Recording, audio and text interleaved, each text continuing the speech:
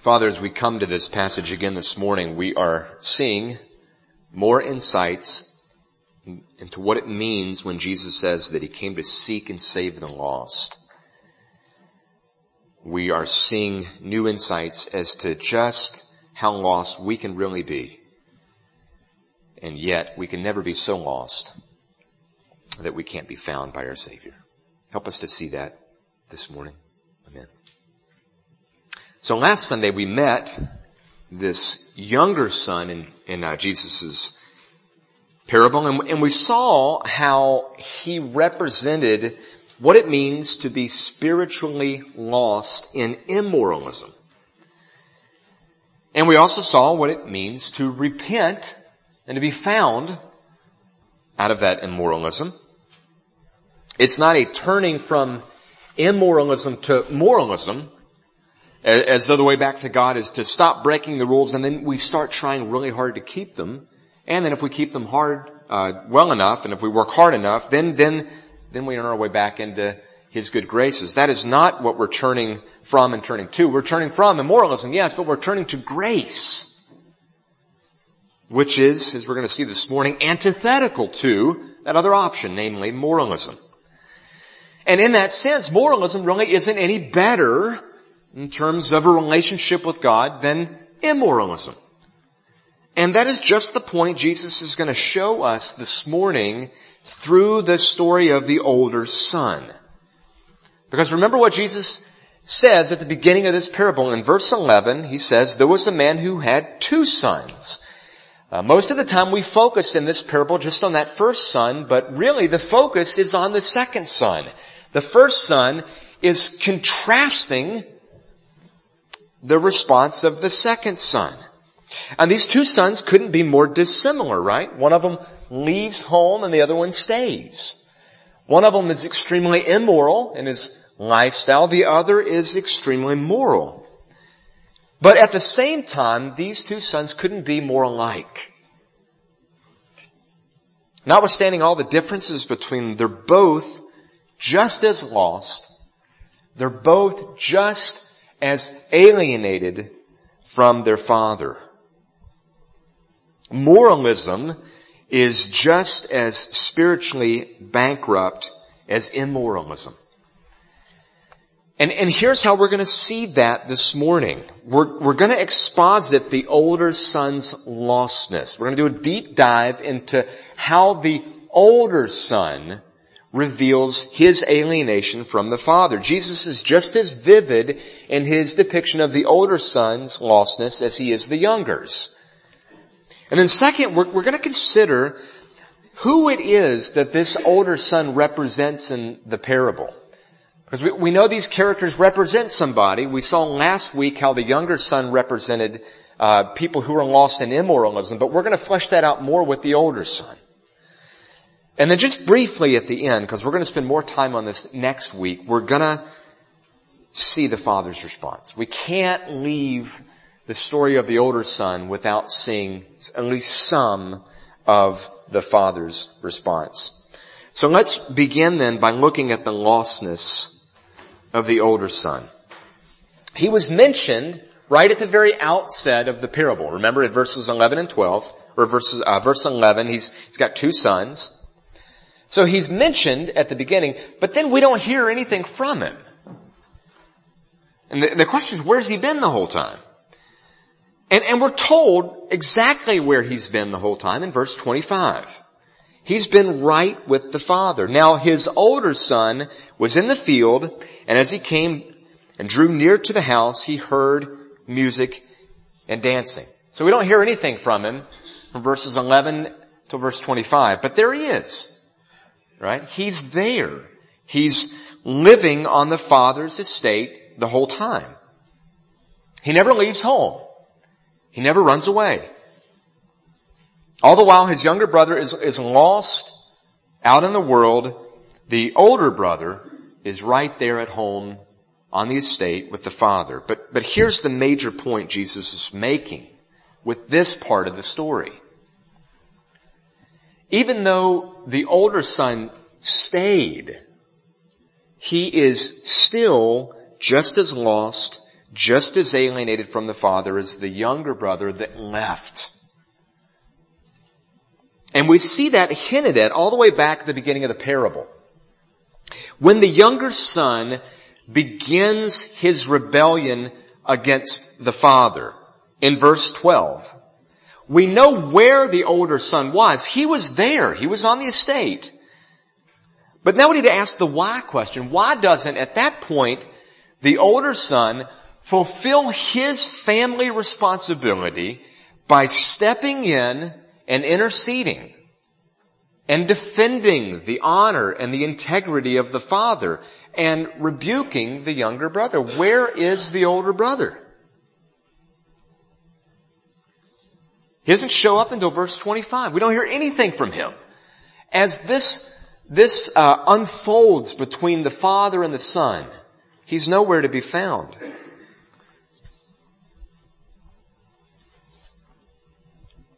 He's nowhere to be found either because he didn't care enough about the father's honor to step in and do anything about it, or because he was so far removed from the father somewhere else on the estate that he was never even around in the first place. And I suspect it's probably both. And we see that played out in verses 25 to 27. Look with me. Now his older son was in the field, and as he came and drew near to the house, he heard music and dancing, and he called one of the servants and asked what these things meant. And when he said to him, your younger brother's coming. Your father has killed the fattened calf because he's received him back safe and sound. And we read that and we think, well, isn't that strange? This is like new information to the older son. You know, he lives on the estate, but he's got no idea what's going on. He's totally clueless as to what this is about. He doesn't know anything about the celebration. He doesn't even know that his brother has returned. The household servants know more about what's going on with the father than the older son does. And I don't think it's because the father refused to send him an invitation. We're going to see that that is exactly what was sent. It's not the father's problem. It's the son's. I mean, why is he so clueless? Well, I mean, it's a large estate, right? This is a wealthy man. There's probably lots of acreage here. There's lots of places he could be. Maybe he's far on the other side of the estate because he's chosen to live as far from the father as he can get while technically still being in the family. Technically still being on the estate. And the way this reads, it's probably been like that for years. At least going back to the time when the younger son leaves. I mean, you think of the relational conflict that exists in some marriages where technically they're married, technically they live together, but they never speak to one another. They stay in separate parts of the house. They have separate lives, separate interests, just strangers passing in the night. That's the relationship between this father and this son. The older son has chosen to distance himself from the father, which is why we never hear from him. That's why he doesn't receive the news about his younger brother and about the celebration. He's on the estate, but he does not want a relationship with the father.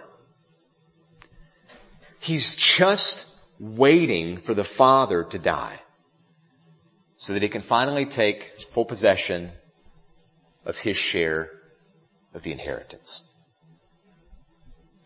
It's like all those movies, where the young attractive woman marries the old decrepit man and she stays with him and she pretends to be a part of it, just waiting for him to die so that she can get all the money. And that's basically what we have here, right? He's just waiting for the father to keel over so that he can get really what he wants. He doesn't love the father. He doesn't honor the father. He doesn't desire a relationship with the father. He doesn't treasure the father. All he wanted was his share of the inheritance. And the only difference between him and his younger brother is the way that they go about trying to get it. The younger son sought it by leaving. The older son sought it by staying. And in both cases, they didn't want the father, they just wanted the father's stuff. And we see that especially in the older son's reaction to this news. Look at verse 28. When he finds out what the party's all about, look at how he responds. Verse 28. But he, that is the older son, when he finds out about the party, he's angry. And he refuses to go in. He's angry about this. He is indignant that the father would throw a celebration for this son. Instead of rejoicing with the father at the brother's return, he despises it. Because he doesn't love the father, right? He doesn't love the things the father loves. The things that invoke in the father's heart a cause for rejoicing and celebration, the older son doesn't want anything to do with it. You see how apart their hearts are between the father and the older son?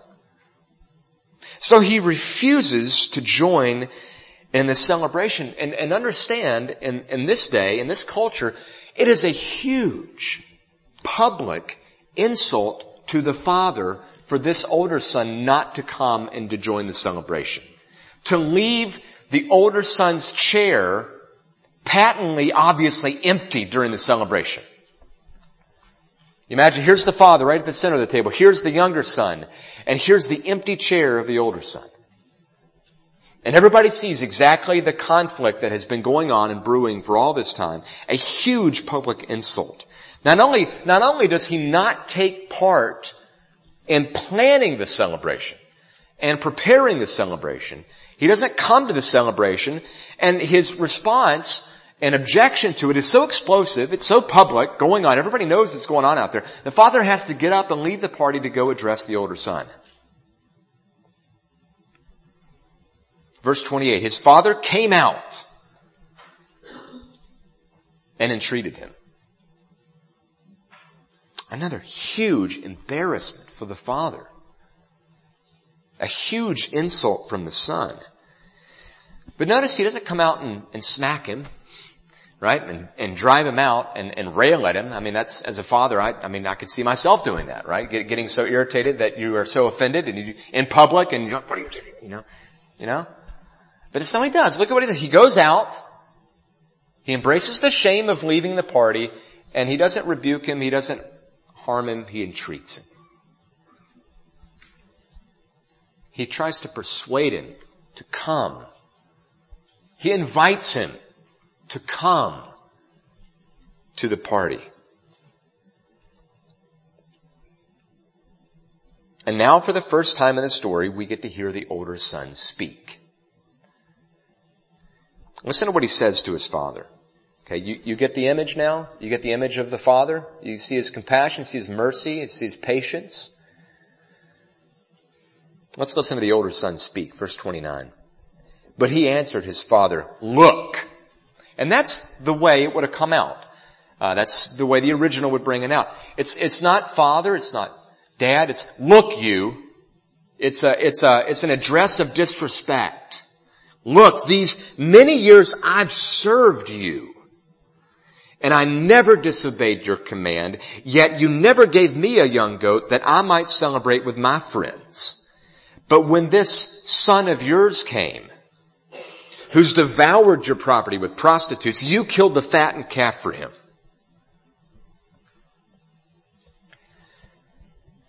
These are the words of a lost son. You hear the disrespect, the contempt that he has for the father. Look you, utterly disrespectful. He's doing this in public. He calls into question the father's love, doesn't he? You never gave me a young goat that I might celebrate with my friends. As though the father is withholding good things from his son. As though the Father doesn't love the Son. As though it's the Father's problem that they are estranged. He calls into question the Father's love. And by the way, did you notice, he doesn't want to celebrate with the Father, right? He wants to celebrate with my friends. I want to go off and have my thing. He calls into question the Father's love. He calls into question the Father's integrity, doesn't he? I've served you in this transaction relationship, in this employer-employee relationship. I put in my hours. I did my end of the bargain. I served you all these years. He's gone out and he's blown all the money. He didn't do anything to deserve it. And then you give him a party? How unjust could you possibly be? Can't you see he doesn't deserve this party? I'm the one who earned it. What kind of unjust father are you, giving my shameful brother the things that he doesn't deserve? He's calling into question the Father's integrity. And you hear, just dripping all over these words, his self-righteousness. All these many years I have served you, and I never disobeyed your command. That's how he perceives himself. That's what it means for him to have stayed close to the Father on the estate. That's how he perceives himself. He's the good moral son. He's the one who's kept all the rules. He's the one who honors the Father, except that he really hasn't, has he? He don't want anything to do with his Father. Yeah, he stayed, but he's as far away as he can get. He doesn't love the Father. He just wants his Father's stuff. And when he realizes, and this is why he's so angry, when he realizes how this party is being funded. Because remember, the Father divided the inheritance. The Son's already blown his. The only thing left is the older son's share. And guess whose fattened calf that belongs to? Guess who's paying for this party? It's the older son. His stuff is being threatened. What he really wants is beginning to be taken away from him. And so he speaks, and in his words, he shows his indignation, his contempt, his hatred for the Father. These are the words of a lost son.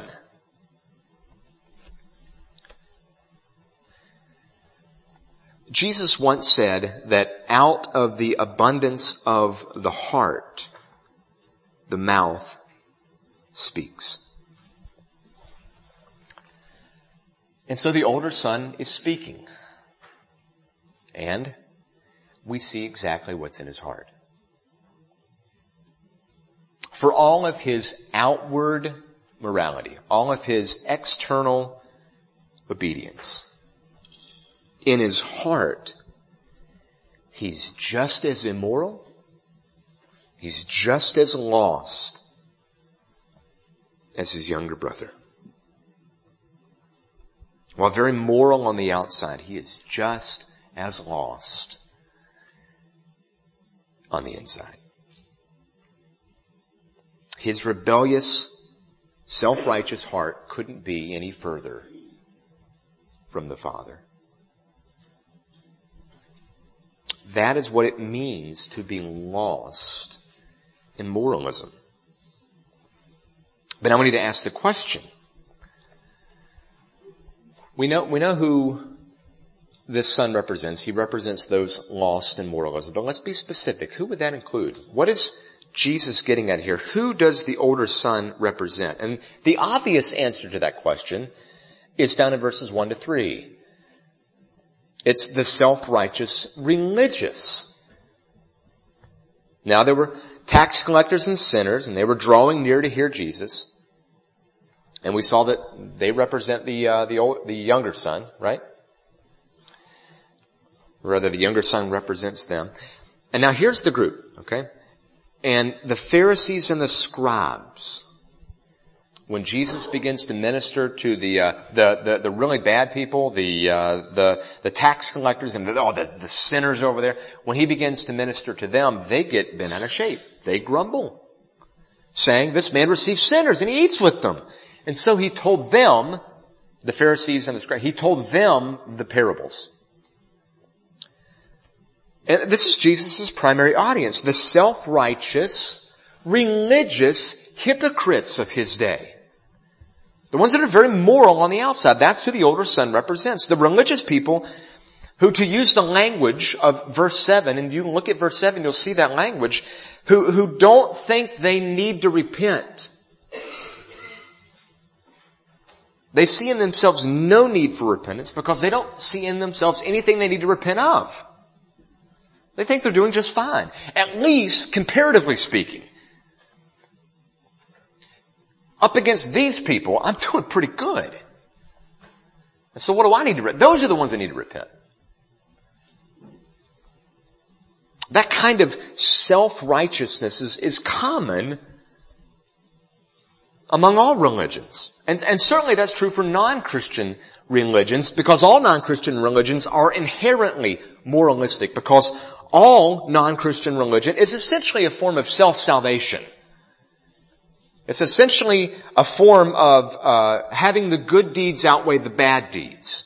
And however you define salvation in that religion, basically it amounts to, I just gotta earn it. I gotta get myself up by my moral bootstraps, and I gotta have good deeds that outweigh the bad deeds, and if I do good enough, earn it enough, then I'm in. I get the salvation, whatever that might be. That's basically the salvation plan of non-Christian religion. But, and you know this as well as I do, that's not just true of non-Christian religion, is it? Christians can do the exact same thing. There are a lot of churched people who think that's what Christianity basically is. Becoming a Christian is basically leaving one set of moral values and adopting another set of moral values. But the scheme is the same. The project is the same. We're still earning the salvation.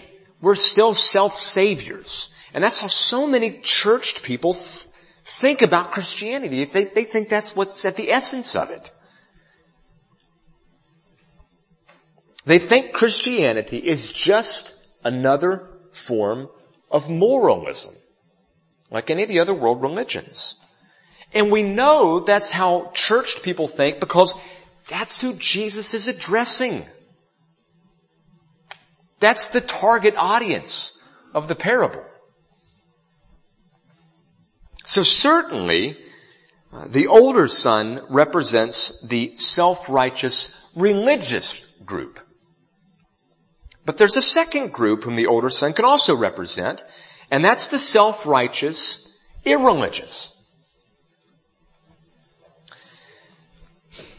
You don't have to be religious to be moral, do you? It's a sad fact, but it's a fact that there are plenty of secular people who act far more moral than some religious people do. You don't have to be religious to be moral. You don't have to be religious to have external good behavior. You don't have to be religious to be moral, but that also means you don't have to be religious to be lost in moralism. That's because secularists have their own moral codes, right? And just like religious people, they can take a great deal of pride in following and adhering to their own moral code. And just like religious people, they can feel the same sense of moral superiority over other people who don't. In fact, there's a buzzword that's come up in recent years, and you'll see it all over the place in the news media and other places. And it almost always refers to secularists, and it's the phrase virtue signaling. And here's a definition of virtue signaling. It's defined as the sharing of one's point of view on a social or political issue, often on social media, in order to garner praise or acknowledgement of one's righteousness from others who share that point of view, or to passively rebuke those who don't. That's a very good definition. I read several of them. They all have those same things in common, but that one's very good. It is everywhere on social media, everywhere in the news. Even big companies use virtue signaling in their marketing strategy. They want to align themselves with a particular set of moral values, and they want everybody to see that they have aligned themselves with those particular moral values, so that when the people see that they've aligned themselves with those particular moral values, they might be praised for it. They might be more liked, more accepted. If I fall in line with these particular values, I'll have the friends I want, I'll have the recognition I want, the praise I want. So that's one side of the virtue signaling coin. The other side is how they treat people who don't have those values. They look down on them. They blast them. They grumble at them. They post Twitters about them. Tweets, whatever, you know what I mean. The point is, it is not an inherently religious phenomena. We even have buzzwords describing it, right? Both the religious and the irreligious can be lost in moralism. And the signs of that kind of lostness are fairly easy to identify. Let me just give you a few that you can use in your own life to identify that tendency toward moralism. Every time we look down our nose at somebody who doesn't live up to our moral standards, you understand that's moralism. Every time we hear about somebody in the news committing some vile crime, and we say to ourselves, I could never do that. I'm above that. That would never be me. Every time we think that, that's moralism. Every time we get bent out of shape that somebody gets something that they didn't really deserve, didn't really earn, that's moralism. Every time we think that we're more important than somebody else, that's moralism. Every time we refuse to accept correction, because how could I possibly be wrong, right? That's moralism.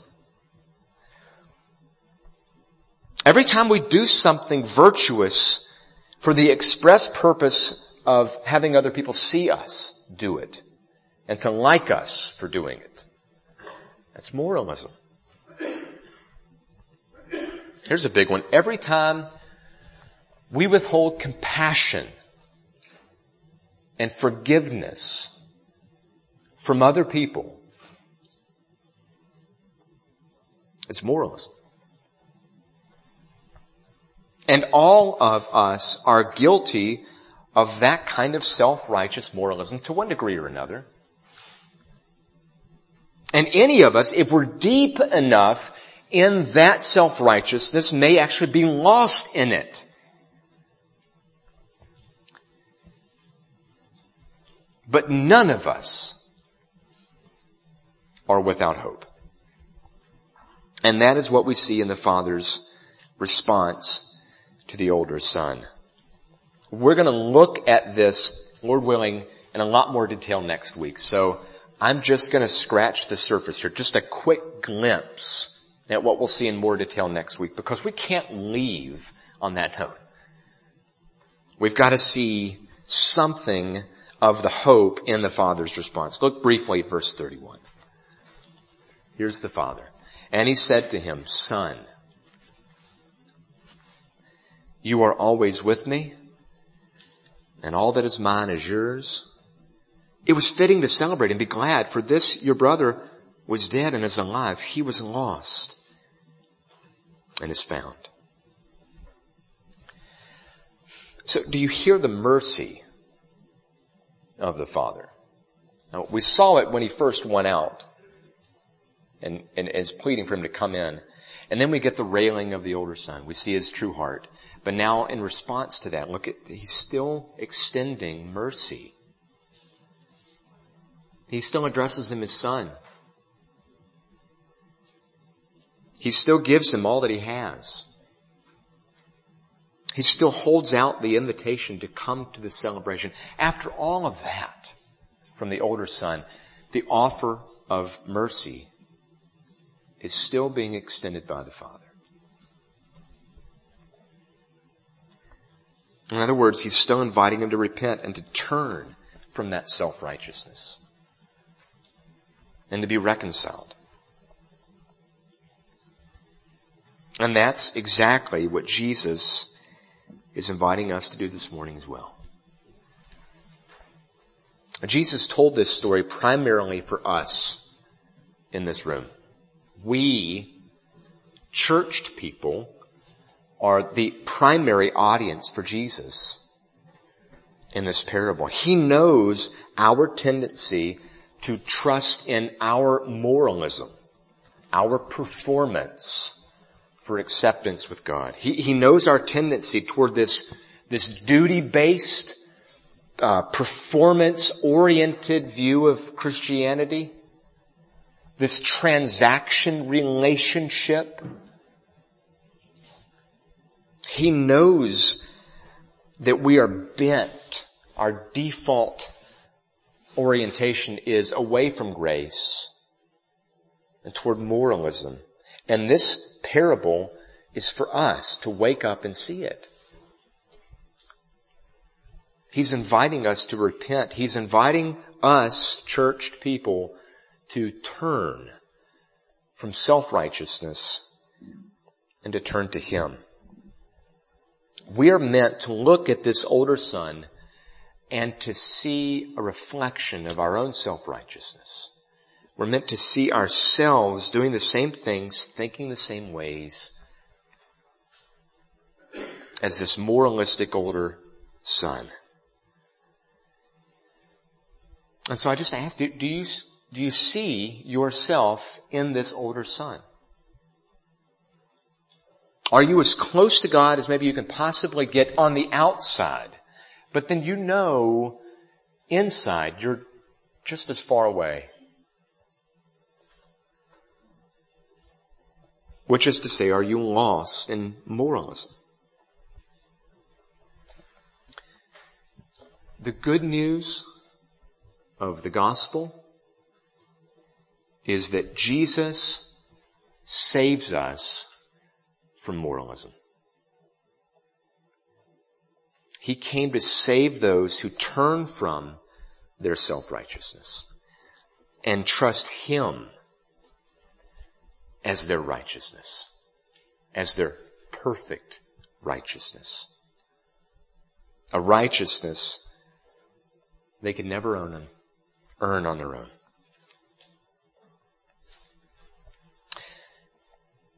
You may have noticed that the older son's story ends with us ever finding out whether he comes to the celebration or not.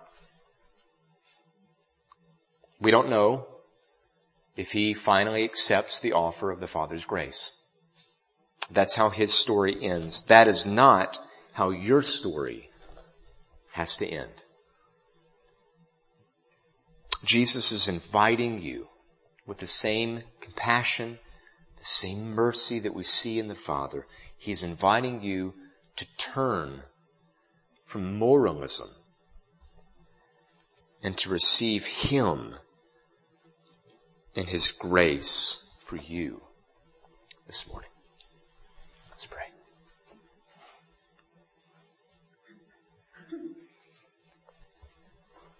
Father, help us to see our need for Jesus. Whether we are lost in immoralism or moralism, help us to see our need for Jesus. Help us to see the Savior that He truly is for sinners that are lost. Amen.